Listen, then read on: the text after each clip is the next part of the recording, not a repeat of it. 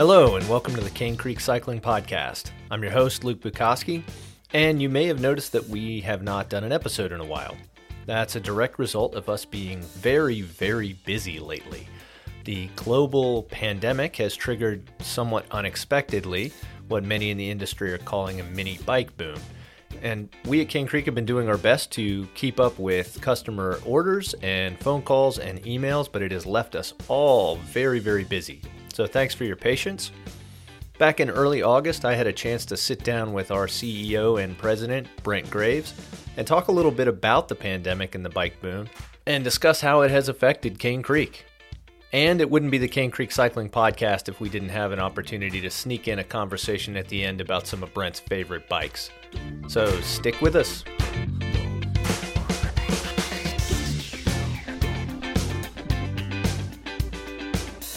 So I'm here today with Brent Graves, the president and CEO of Cane Creek. And unless you're listening to this from a cave, you've probably noticed that 2020 has been a very unusual year for most of us. And us in the cycling industry, that's been no exception. So Brent has offered some of his time today to talk about the pandemic and what effect that's had on Cane Creek, both expected and unexpected, and the biking industry as a whole. So Brent, thank you very much for joining us. Well, thank you. You know, you mentioned cave. Well, in a sense, we've all been in a little bit of a cave, right? Stay at home, lockdown orders, staying in your office, working from home. So it's sort of a cave in reality. It's like a cave with a little digital window that's constantly showing you something different, right? So if we can kind of go back to the spring when the city started shutting down and clearly this started to percolate and become a thing, what effect did you anticipate at first that would have on Cane Creek and the cycling industry as a whole?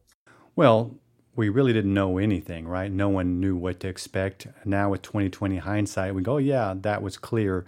But there was nothing that was very clear.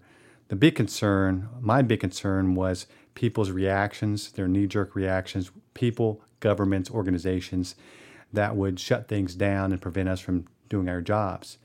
Certainly, we're all concerned about getting sick or, in worst case, someone dying. The infection rate here in North Carolina from the very beginning was relatively low. So our bigger concern was just being shut down because of circumstances outside of our control. So when we were back in March, we were running pretty much like normal, right? There wasn't really any impact on us directly. We don't have basically any suppliers in China, which was hit in the winter, so our supply chain wasn't affected. And we got into later March, it became evident that there was going to be some kind of stay-at-home order for the state of North Carolina. And we saw what was happening in the Bay Area of California and in Seattle, two areas, early hotspots, where they just shut things completely down. And that was the concern, is seeing that replicated throughout the country or throughout the world. And lo and behold, at the end of March, the governor of North Carolina, where we're located, announced a stay-at-home order. And so at that point, we had no option other than to shut down. So we were literally completely closed for 2 weeks at the beginning of April. At that point, we really didn't know what was going on, but we tried to maintain, dare I say, a trickle charge, like we have a battery on a trickle charge. We had tried to maintain some ongoing meetings and discussions so that things just didn't totally shut off. And from there, we started hearing about some bicycle retailers, particularly around the U.S., that were applying for or claiming essential business status because they said, hey, people need to get around and they're not going to use mass transportation. So a bicycle is a good alternative. Those bicycle shops were claiming to support that need.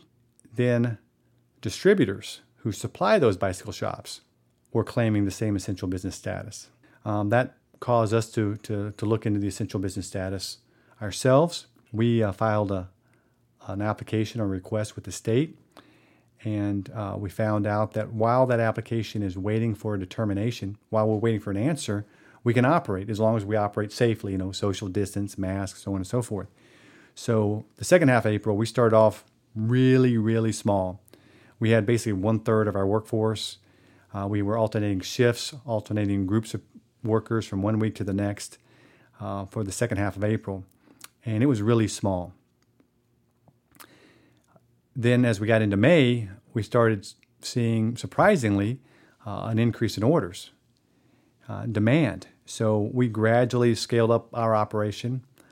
Pretty much all office staff, I say pretty much, basically all office staff working remotely. And operations, we found more of a routine to get increased productivity while we still weren't at 100% capacity by any stretch. So May started rolling, and we started hearing more and more about bicycle stores and shops around the U.S. and around the world having a run on bikes and parts. And we didn't see it immediately, but now looking back, it was okay. People can't go to yoga class. They can't go to the gym to lift weights. They can't, go to a movie theater past the time or go to bars or whatnot. So they were going, crazy, if you will, cabin fever. What can I do? And the bicycle was one of the things that people chose. I also hear that outdoor equipment, camping, and so forth has also been on the rise. But, we were seeing a lot of demand coming through our retailers, and then secondly, through our distributors, because people were going to bicycle stores looking for new bikes or looking to repair old bikes they haven't ridden in years maybe. And we just kept trying to ramp up. However, when you're in a situation where you go from completely shut down, like we were at the beginning of April, to trying to not only catch up to normal, but actually by the time we got to June and July, we're talking about double our business level. So going from 0 to normal to double in just, basically 6 weeks. And on top of that, you've got a 3 or 4 month lead time. When I say 3 or 4 month lead time, what I mean is from the day we place an order for raw materials or a part from a supplier, we won't see that part sometimes for 90 days or 120 days. When we push and certain circumstances allow, sometimes we can see it 60 days. So when we're really turning the gas on big time in late May and June, we're not going to get the stuff in June, right? It's going to be August, September, October. So we're, running and gunning, scrambling, trying to get whatever we can, make adjustments. And it's, on one hand, it's stressful. On the other hand, it's a good stress, right? It's good stress when people, want to buy your stuff. That's really good. But at the same time, there's only so much we can do. And what we've reiterated with particularly our guys on the supply chain side is, do the best you can. If you do the very best you can, it'll work out. And also our guys on the sales side, right? Because they're dealing on the front lines with our customers, whether they be consumers, bicycle retailers, or distributors. And they're going, man, I got to have this now. I'm trying to build this bike. I'm trying to get this guy back on the road. This guy wants to buy these cranks, whatever. And we want to satisfy every one of those as fast as we possibly can. However, there's only so much we can do. So don't bring it home with you. Don't stress out, right? We're in a great business. Bicycles, it's a great thing for people all around the world to get out and ride, enjoy, and get in shape. We just can't lose sight of that and get so caught up into we got people yelling for more product that we can't supply completely right now. Yeah, it's a fortunate thing when, I don't know what the latest numbers are, but there are a lot of people without a job, and we're hiring. Yes. So just a couple of weeks ago, the rate I heard was 20% of Americans are unemployed. 20%. It was like 30 million people. I lived in countries before that had a fraction of 30 million people. So, 30 million is a lot of people. And it's not just being unemployed currently or for a month or two. Many of those jobs may never come back at all in the manner that they were previously, right? So people are going to have to find new jobs. So it's a big deal. And it's really ironic because some industries, tourism, movie theaters, so forth, they're getting hit massively in a bad way. And then people like us, right now, we've got great business, right? And we hear guys making kayaks and canoes down the road here. They're doing really good business, or tents or whatever. So yeah, it's really ironic, the discrepancy between one end and the other end in terms of the haves and have-nots right now that the pandemic is dealing out to us. So far, Cane Creek has come through the pandemic in really good shape. However, with that magical 2020 hindsight everybody's always talking about, is there anything we would have done different in your opinion?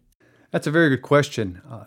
Everyone here has done a fantastic job. I mean, something that we have really learned and benefited from for the last 3 or 4 years is that we can adapt and rise to a challenge again and again and again. Cane Creek had some dark days back in 2015, 2016, but we righted the ship, really got back on our game product-wise, organizationally, and there's an underlying confidence that we'll just figure out how to get it done. And while this one was scary in its own right, this one being the pandemic, we just continue to just adapt and move forward. It's really, really inspiring to see at all levels, in all areas of the company, no matter where you go, which is like, I just walked in this room here with a new challenge, dare I say a problem, that popped up. But, it's like, well, that sucks, but okay, let's get after it. Yeah. We freaking just get after it and get it done, figure it out, right? No point in sit there and wallowing in misery or being frustrated. We're just going to act and move forward. And so, like I said, that's been really inspiring to see it really come to the surface again in this totally unforeseen and never experienced before in our lifetime issue with the COVID-19 virus.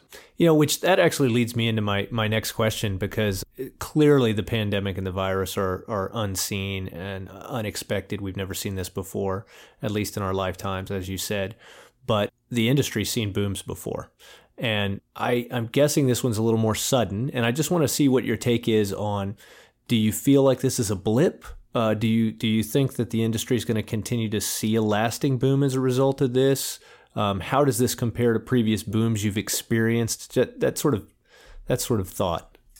Well, there are a lot of questions in there. Yeah, I just threw it all at you at once. So everybody in the bike industry is really talking about what could happen once things start settling back down.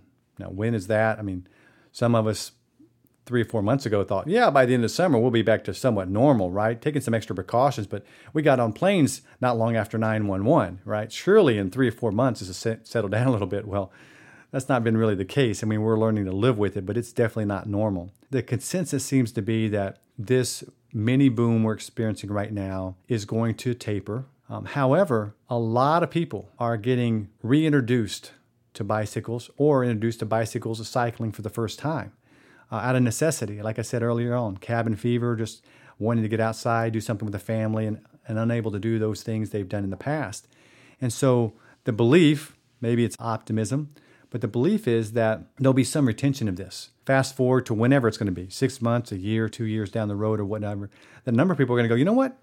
Wow, we started riding as a family in the local state park, or riding my bike to work or whatnot. And some of that stuff's going to stick. Some people are going to continue to do that because they see the benefits, whether it's be not sitting in traffic, whether it's getting exercise, being healthier, whether it's doing something together with your friends and your family, whether it's getting outdoors. There's going to be some retention.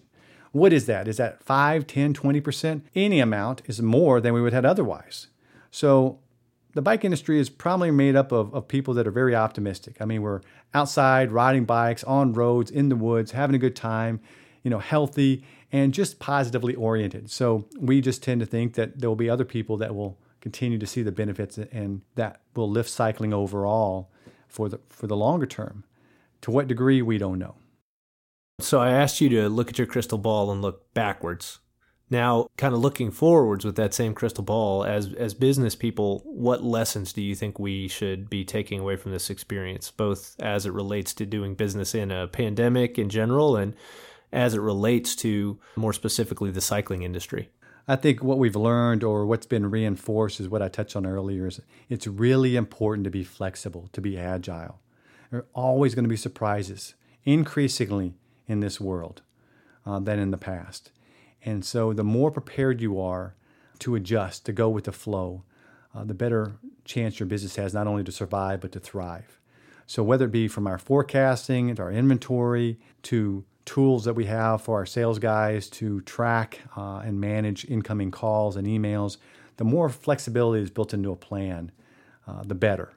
And the old saying is, plan, no matter how good it is guaranteed to change. And if you don't plan for change, then the plan is no good. And so just accepting, not even accepting, but embracing the idea that you got to be flexible. You got to be flexible. You've got to be able to turn on a dime.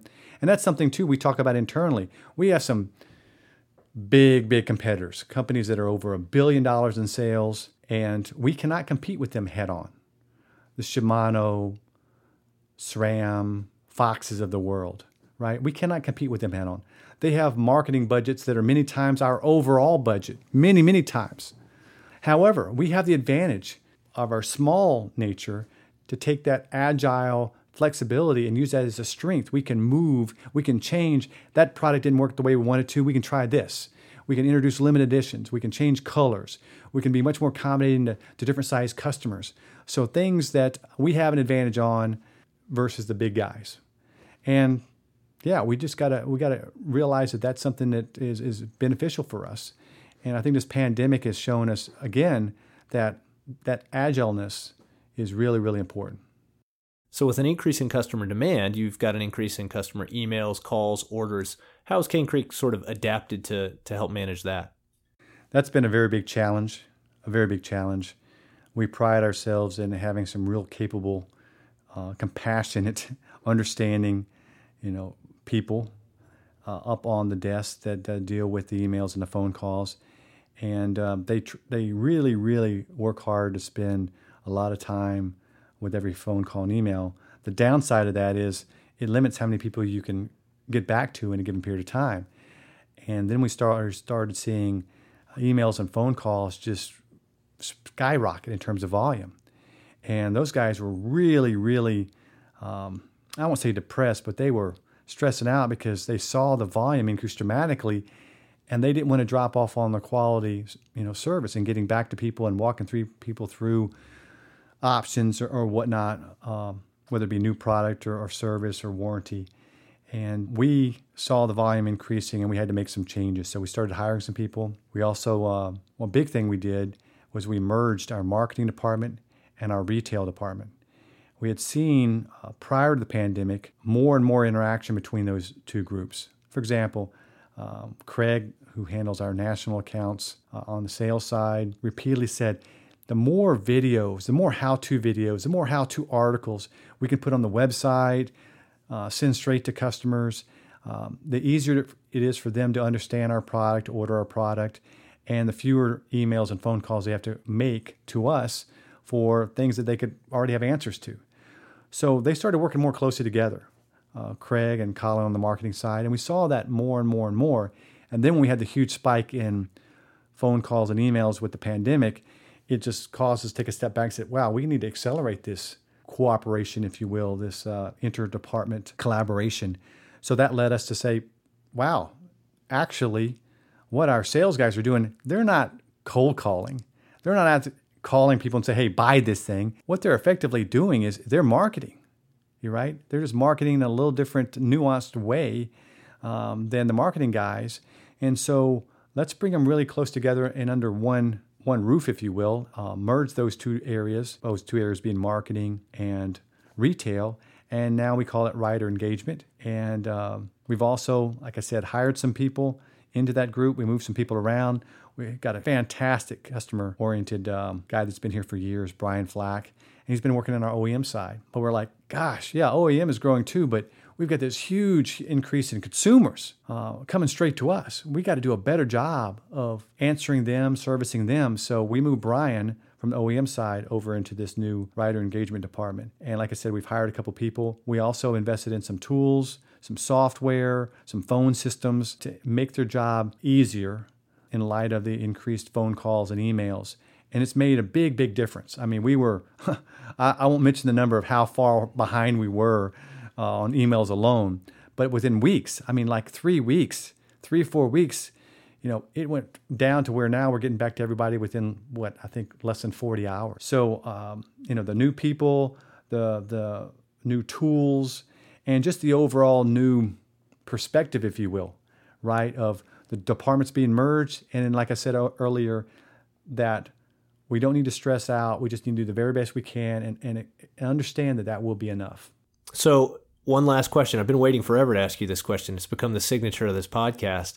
What is your favorite bike that you've ever owned? Well, my normal answer, which is really an honest answer, is the bike I rode last, the bike I rode yesterday, which is a really favorite bike of mine. But The favorite, I don't know if I can name a favorite. There are a lot because working for different bike companies over the years, leading product development teams, I've had my hands in a lot of projects, and many of those I'm really, really close to. I've got personal equity in those bikes, but there are several that come to mind. When I was about 6 years old, I got a sneak peek right before Christmas of a yellow Huffy with a banana seat, and that just took me away for years, right? That bike eventually got modified in so many ways, painted so many times, but that was sort of the beginning of my infatuation with bicycles. I had once one bike I super regret selling. It's a company called Santana. They're known for many years for making tandems. Well, back in the early 90s, they made some hardtail mountain bikes. And about 1991 or so, they made one of the most advanced mountain bike frames ever, or at least at that time. It was a Columbus steel frame made out of nitrochrome, max tubing, so it had really crazy shapes to it and everything. And I had just started a new job. It was my first real job, and I was living hand to mouth. I mean, I was driving around the country visiting bicycle dealers, making sandwiches in my car because I couldn't afford to eat out and so forth. And here I go into this bike shop, and I see this Santana Moda frame. I'm going, I got to have this frame. I got to have it. All the while, I'm working for a major bike company, right, which is not Santana. I got to have this frame. I can't afford this frame. I bought it anyway. So that was a really, really beautiful bike, very rare bike. And when I started in product development for Diamondback out in California, then I was immersed in Diamondbacks. I mean, in product development, designing new frames, bringing to market a lot of bikes, bringing Diamondback back to aluminum frames, the dual response, the titanium bikes by Sandvik. So it's like, at the time, what am I doing with this Santana Moda, right? So a buddy of mine had a store in Ventura, California, and he sold it for me. And I really regret that. Was a real favorite bike of mine, right? But I regret selling every bike I've ever sold. They're all special to some degree. But say one favorite, sure, I go through periods where right now this is my favorite road bike to ride, and then 3 weeks later it's another one, or my favorite mountain bike to ride. But I can go on and on. There's not a simple answer. And that's it, folks. If you like this episode, please leave us a review. It really helps people find the show. You can also follow us on social media at Cane Creek USA on Instagram and at Cane Creek Cycling Components on Facebook. We'll be back with another episode in October. Thanks for listening.